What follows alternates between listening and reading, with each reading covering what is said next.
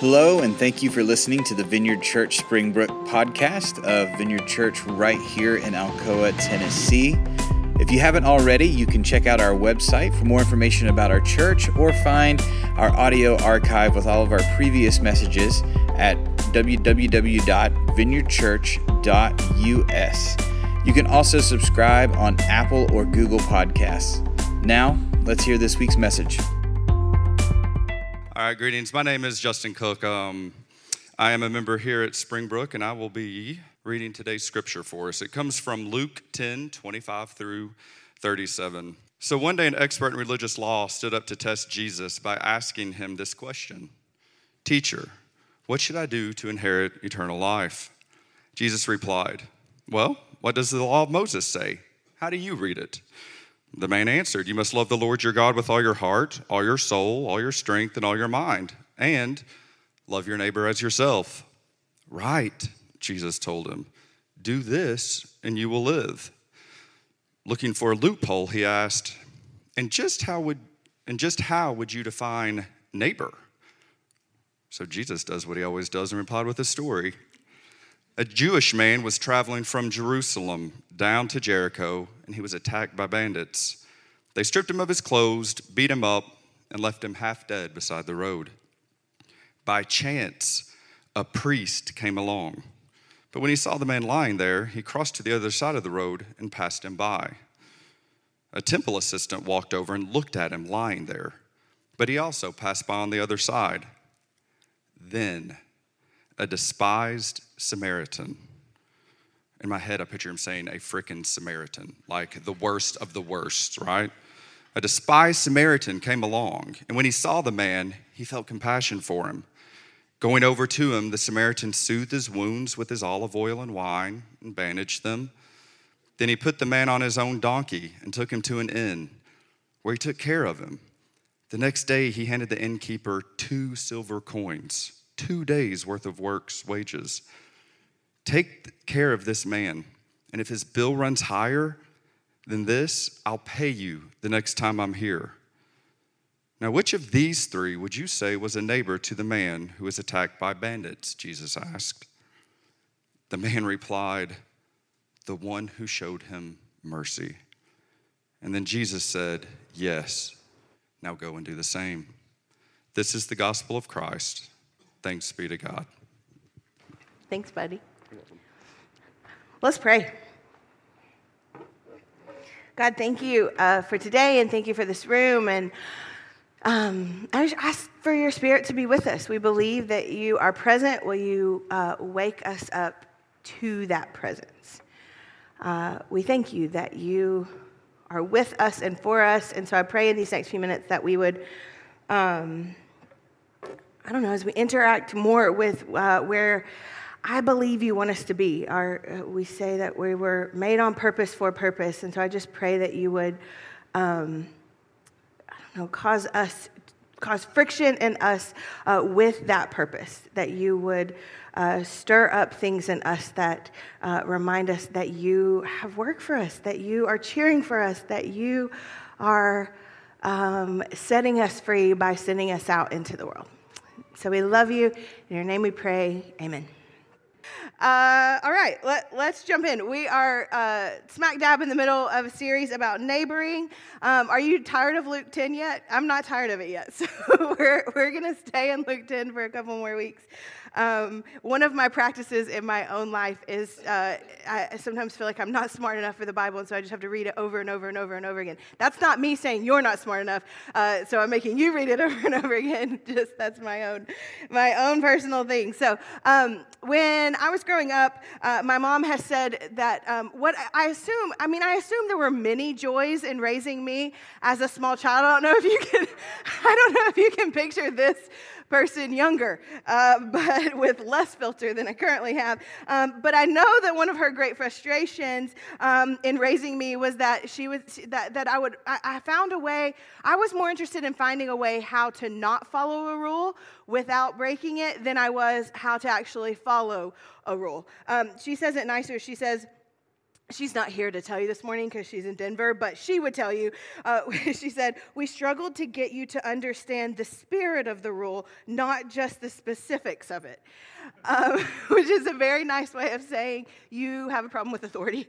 But I remember that she would say that they would have to explain the rule, and they would have to explain 18 things, 18 other, plan Bs, and no, you can't do this, but also this, and this, kind of go around and make sure that I couldn't squeeze out under a technicality. For example, one of our rules playing outside was that we weren't allowed to go inside people's houses. And so my brother and I, we would leave and we would say, we're going down to the cul-de-sac to play at the Downies. And on the way out, Mom would say, okay, don't go in their house. And we would say, check. And then hours later, she would find me in Morgan's house at the Allens. And she would be like, I told you not to go inside. And I was like, no. You said not to go inside the Downies. This is the Allens. So I went in their house where there was air conditioning. I never made it to the Downies because I, wanted to break the rules. So we would leave. It changed from don't go in their house to don't go in their house or Morgan's house or Matt's house or Callie's house or the other, naming everyone. Another one, I was not allowed, I'm quoting the exact rule here, I was not allowed to turn on the oven when my parents weren't home. And so when I accidentally caught a wooden spoon on fire while making mac and cheese on the stovetop, I was flabbergasted that they thought I broke the rules because all they said was not to turn on the oven, not the stovetop. Those are two different things, right? Two completely different things. They did not specify, and then everyone's mad about this fire, and I was like, you should have told me not to turn on the stovetop, So in our story today, the lawyer, he comes to Jesus, and he is looking for a loophole to the law, and I completely relate to this. Maybe a few of you do as well. The lawyer and Jesus, they're talking about, we've talked about this the last few weeks, what Jesus calls the greatest commandment, to love the Lord your God with all your heart, soul, mind, and strength, and to love your neighbor as yourself. And so the lawyer, as he's having this conversation with Jesus, he, missing the spirit of the commandment, he says to Jesus, so how would you define neighbor? I think it's a great question. I feel like maybe it comes off a little sassy, but to me, I really, really relate to it. I want to quote Frederick Buechner, who, if you've read him, is another lover of the loophole. And this is what he says about this little passage we've been reading. He says, the lawyer wanted a legal definition he could refer to in case the question of loving one ever happened to come up. He presumably wanted something on the order of, a neighbor, hereinafter referred to as the party of the first, is to be construed as meaning a person of Jewish descent whose legal residence is within a radius no more than 3 statute miles of one's own legal. You get what I'm saying? This is Frederick Buechner's take on what the lawyer was expecting from Jesus. Lawyer jargon. He was looking for something legal. Probably something he could use maybe to better enforce the greatest commandment on the Jewish people. That would have been part of his responsibilities. But we're humans, and he's human. And so my hunch is maybe part of his question was looking for a way to defend himself against what he knew he wasn't doing. That's kind of how I read it. So what's a neighbor? I want to know the answer because I know I'm not doing it fully, and I want to make sure that I'm not in trouble for not doing something I'm supposed to do. He was looking for a legal defense, not a state of the heart. And so Jesus' answer had to have shocked him because Jesus answers not with legal jargon, but with the spirit of the law. He doesn't answer him with measured specificity, but he answers him, as Justin said, as he always does with a story. A traveling man gets robbed and beaten and left for dead. And a priest comes, and he walks to the other side of the road. There's a great joke here about, in another translation, it says, the priest, when seeing he had already been robbed and had no more money, goes to the other side of the road. A priest comes, walks to the other side of the road. The temple assistant comes, leaves him for dead. And then comes a Samaritan, a despised, different, other, stranger Samaritan. And he comes with mercy and wine and olive oil and a donkey. Jesus, he doesn't give the lawyer legal jargon or even a specific definition of neighbor. He tells a story about a state of heart, a heart of mercy leading to a heart of action. And while I absolutely believe what I've said over the last couple of weeks, that the art of loving our neighbors does not disqualify our actual geographic neighbors, I do think that's absolutely what Jesus is talking about. I also think in this story, Jesus kind of walks the camera back a little bit and takes a wider view than anyone was expecting. Jesus takes the definition of neighbor from something strictly geographic to something referring to need. It's kind of like the lawyer asking, this is what I think. I'm not sure that the lawyer so much wanted to know who is my neighbor as who is not my neighbor. I think that's kind of the question behind the question. And what Jesus does is he rebuttals that with a story about need and mercy, essentially saying, who is your neighbor? Anyone who needs help, anyone who needs mercy, anyone who needs you. That's who your neighbor is. The good neighbor was more about mercy and need and connection than it was about geography. Again, don't think geography is excluded. I just think it's widened. Now, he isn't Jesus, but he is arguably a very good neighbor. But Mr. Rogers, from Mr. Rogers' Neighborhood, he named his whole show after it. He says this. He says, all of us at some time or another need help. That's one of the things that connects us as neighbors.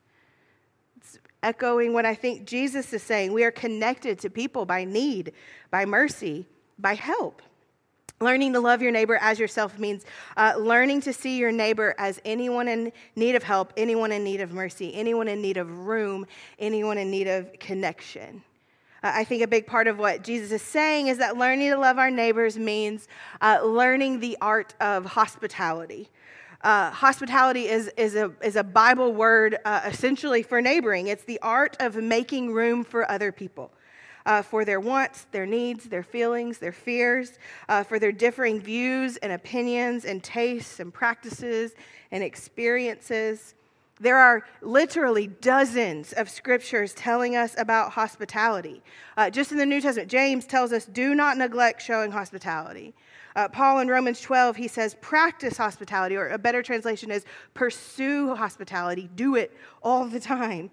Paul later, when he's talking about being a leader in a church, he makes hospitality a requirement for leadership. But I think for a lot of us, sometimes when we think of hospitality, we think of fancy hotels or Martha Stewart or just maybe something that women are supposed to do, but that really isn't the Bible definition of hospitality. I think this is so interesting. The word hospitality that's used most often in the New Testament is philoxenia. And so if you know anything about Greek words, philo is the root word for brotherly love, and xenia is the word for stranger. And so the word for hospitality is quite literally the word for stranger and the word for brotherly love smushed together. In its most literal context, hospitality is neighboring. It is loving the stranger as you love your brother. It's the Good Samaritan sharing what he had for the man who needed it. It's a willingness to make room for and to engage someone different, someone other, someone stranger. Part of the art of neighboring is learning the art of hospitality for anyone who needs it. Robert Capon is a writer that I love. He was an Episcopal priest and a chef. Side note, he wrote a cookbook called Supper of the Lamb that's both a theology of the cross and a cookbook on how to cook a lamb, which I think is hilarious and awesome. So this is that's your spoiler that this is a wild man. But he is wild, but he's brilliant. And he wrote a book called Party Spirit, which is both about throwing parties and the Holy Spirit. So, but in this book, he calls parties statements of faith. That is a bold declaration. He says a party is a statement of faith in our belief in God, our belief in hope, and our belief in his faithfulness to fulfill his promises. He calls parties sacrament. Sacrament is communion, baptism, marriage, sacrament. That's what he calls parties. He says when we practice sacrament, when we throw parties, we get to practice the future. We're practicing the kingdom of God, where this, spoiler alert, the world does not end by getting blown up, if that's what you've been taught. We can have lunch and talk about it, but it doesn't. The whole world ends with a party. It ends at a dinner party, not being blown to bits. And so Capon says parties are sacrament because they allow us to practice what's coming. They allow us to practice the future. And he says that the reality is that grace from God sometimes comes to us through other people that sit around our dinner tables. The moments and joys and hope and experiences of a dinner party, they have the ability to mimic in us our relationship with God, allowing us to practice for the future. That's true for dinner parties, but that's also true for exchanges in the break room, at work, sitting in the stands at sporting events. Some of you spend more time doing that than anything else in the world. This is possible there. It's true FaceTiming people we love. I think it's true gaming. I'm not a gamer. I do play Zelda from time to time. But I think there are things that we do that this is possible. I think one of the points of the story of the Good Samaritan is that it is possible to practice mercy and hospitality anywhere that we are. Anywhere we are. Hospitality, this is important. It's not entertaining. Hospitality is not entertainment. It's sharing. It's making room. Hospitality, according to Paul in 1 Thessalonians, this is as clear of a statement on mercy and hospitality as I can find. He says, we loved you so much that we were delighted to share not only the gospel of God, but our lives with you. Hospitality, the art of sharing.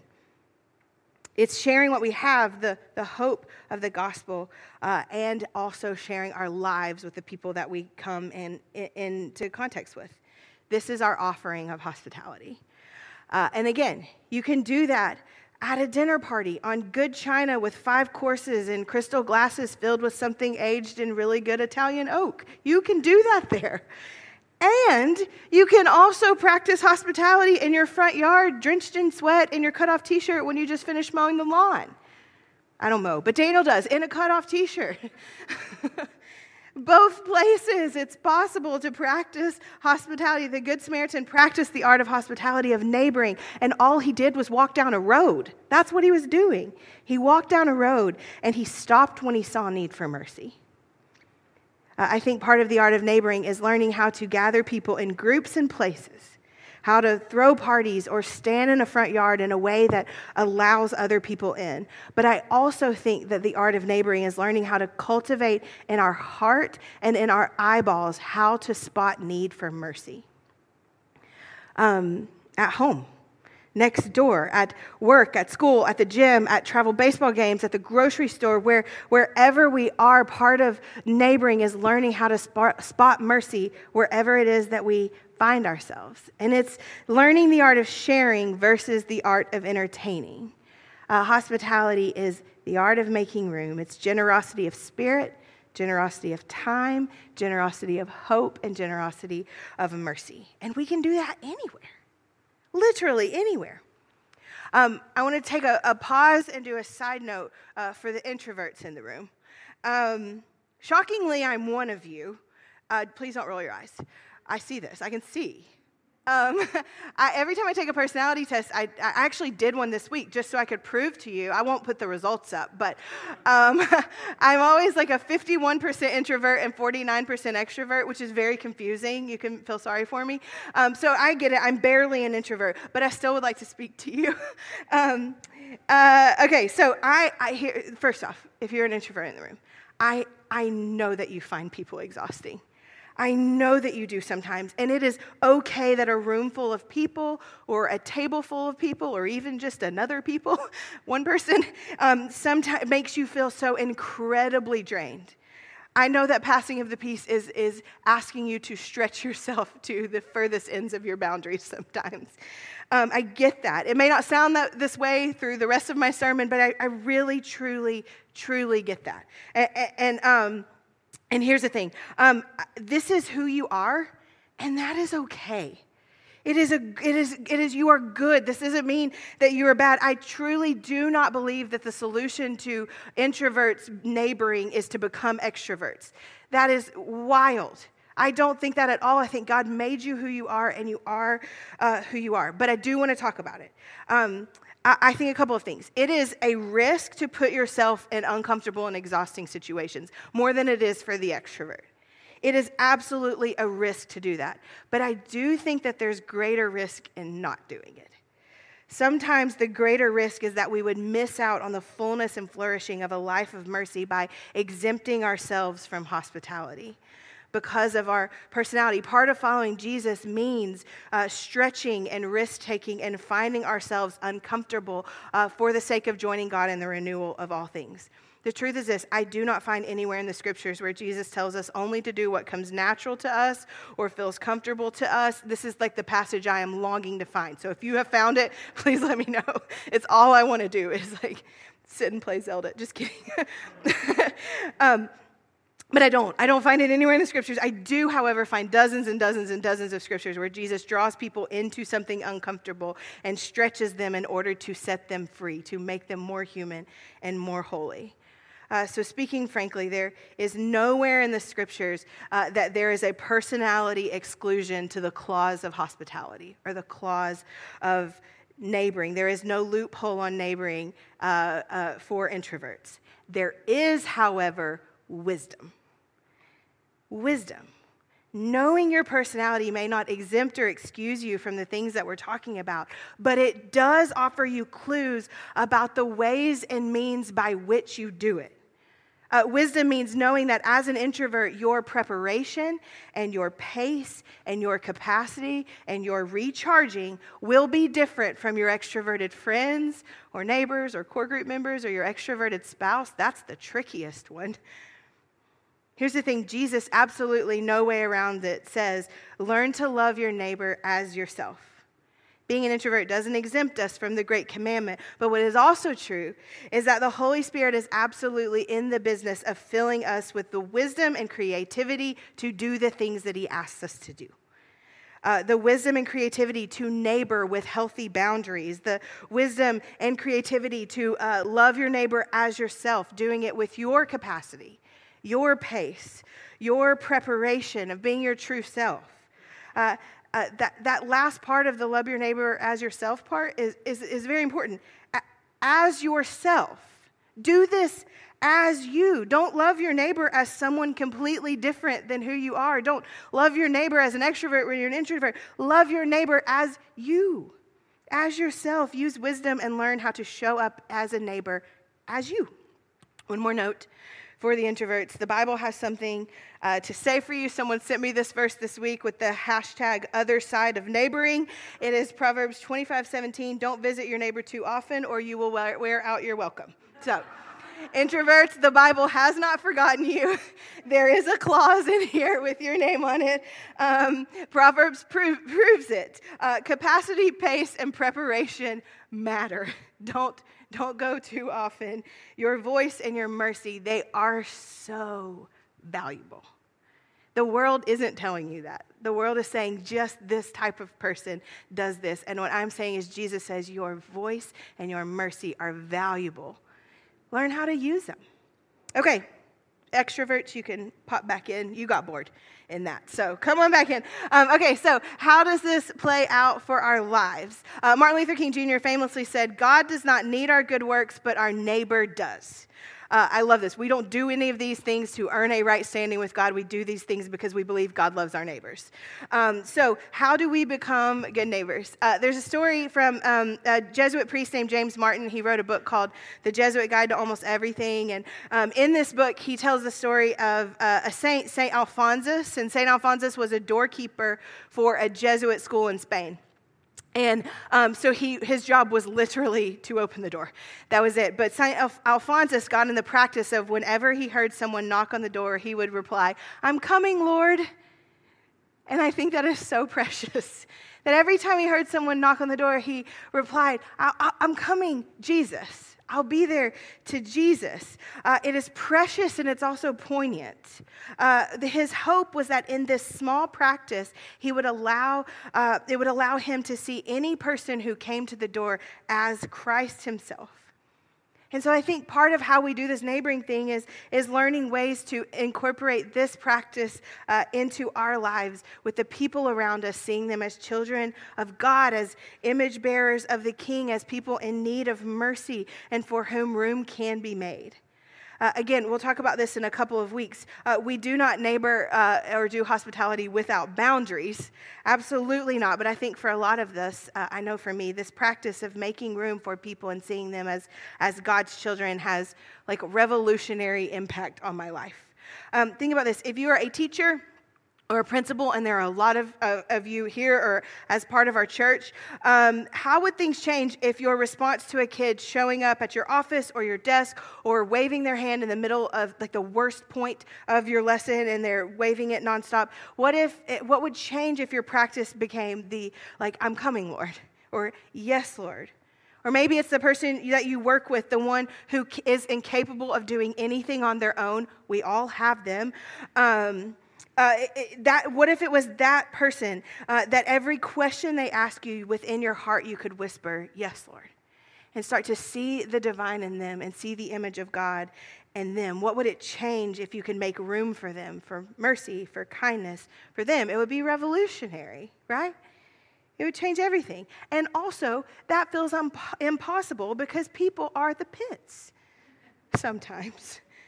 I say this a lot, though. One of the most fun things about being a charismatic is that we're a charismatic church, and so we believe a lot in the Holy Spirit, which means we have a wild faith in impossible things becoming possible things. And sometimes things like this can make room for like an explosive, miraculous thing, just because we're willing to see someone as a child of God in need of mercy. But also, sometimes the impossible becomes possible one small step at a time, one small practice at a time. How do we start to see the world as our neighbor? We start to do things like practicing this, seeing the world through the lenses of the divine. One more way. Has anyone heard of asset-based community development? Yeah, ABCD. My staff raised their hand.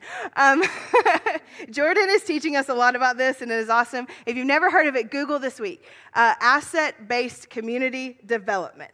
It is a brilliant concept that essentially operates under the premise that everyone has gifts and resources that can serve a greater purpose or a greater body or a greater community. The Bible, often ahead of its time, talks about this in 1 Corinthians 12 when it says the church is one body of many parts. That's what asset-based community development is. Another practice in growing and neighboring is learning how to use our gifts that all of us have, our resources that all of us have in order to foster connection, hospitality, and community and help and mercy wherever we are. Asset-based community development. Essentially, do the things you're good at and the things you love, and then do them for the flourishing of others. This looks different for all of us. I have a friend, Hope. She does this with food. She's good at food, and she'll do it around a fancy dining room table, or she'll do it while we just stand in her kitchen and shave ham off this ham board thing she has. Emily Ramsey's doing this on Tuesday with yoga. Come, free yoga class, Tuesday night. She's taking what she loves and what she's good at, and she's using it to build connection. Justin does this with CrossFit. Some of you are doing it with pickleball right now. It's not just athletic stuff. I did say ham. Too. I have a friend who dropped sourdough bread off at their neighbor's house all throughout the pandemic. My friend Will Murrin uses baseball. He used baseball to make a connection with Colin, who uses baseball to make a connection with other people. I could seriously go on and on and on. But essentially what I'm trying to say is it's worth inventorying your life and inventorying your gifts and say, what do I have to share? Where can room be made on your street or in your office or online or, gosh, I don't know, all the places where you go? Where can room be made in your day-to-day life for the good of your neighbor, geographic and beyond, for the good of those in need? So 2 practices. Where do we start? Last things. I think this is what Eugene Peterson calls your square mile of concrete. We talk about this a lot around here. Where do you start? Wherever you're standing, do a circle of a 1 mile radius. That's where you start. Essentially what he's saying is you start doing this wherever you are. That's where you start.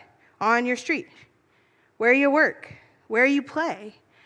There's an old rabbinical proverb, it's my New Year's resolution every year, that says, wherever you are, there you are. And essentially, I'm just trying to learn to be where I am and not somewhere else in my mind all the time. It's true. In your life, wherever you are, there you are.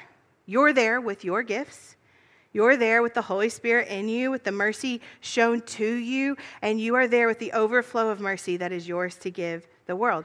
Start where you are. This summer, we were dropping our kids off at youth camp, and the parking lot was absolutely bananas. Like, it was a practical joke. I don't know if you've been in a parking lot like that where it's like, oh, everyone forgot how to drive and where to park, and it's too small. So it was kind of crazy if you were there, you know.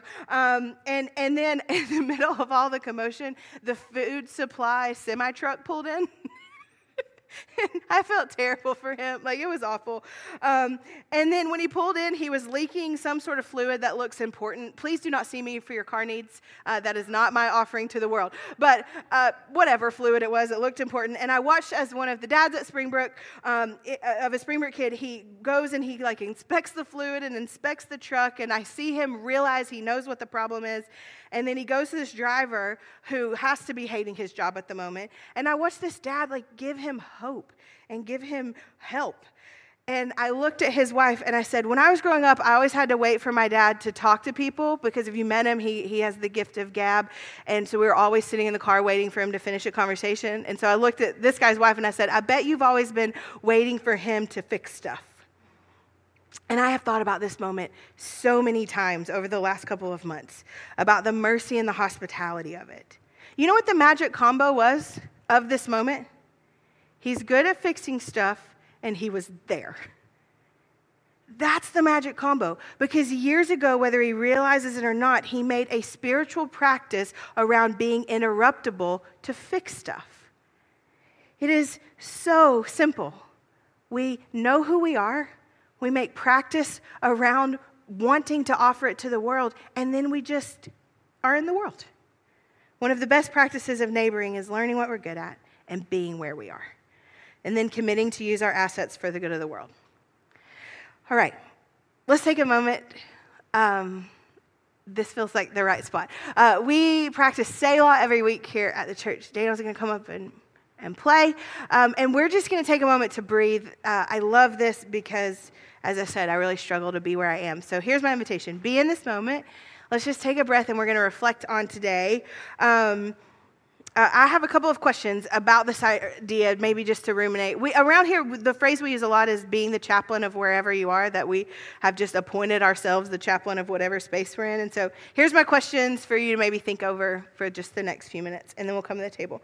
First, who is God telling you is your neighbor? I think he will. I think he'll tell us something. Who is God telling you is your neighbor? Maybe another question on that is, who do you really hope God is not telling you is your neighbor? That's worth figuring out. Honestly, spoiler, that's who he's telling you to be neighbors with.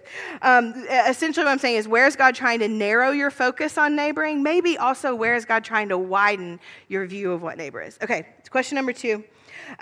What are some practices that God might be stirring in you to spiritually prepare you to be a good neighbor? The great grace commandment is love the Lord your God with all your heart, soul, mind, and strength, and love your neighbor as yourself. There's a first part that absolutely is crucial if we want to do the second part. So what are the practices that God is waking you up to or stirring you? Maybe it's the I'm coming, Lord idea of seeing people as Jesus, or it's the practice of being interruptible, or throwing parties as statements of faith, whatever it is. I don't know. Number 3, where is the Spirit waking you up to gifts, talents, assets, resources within you that might be good, used for the good of the neighborhood, the break room at work, whatever community you're in, or the good of the world? So let's pray. I just want to bless this work in us, and we'll just be quiet for a little while.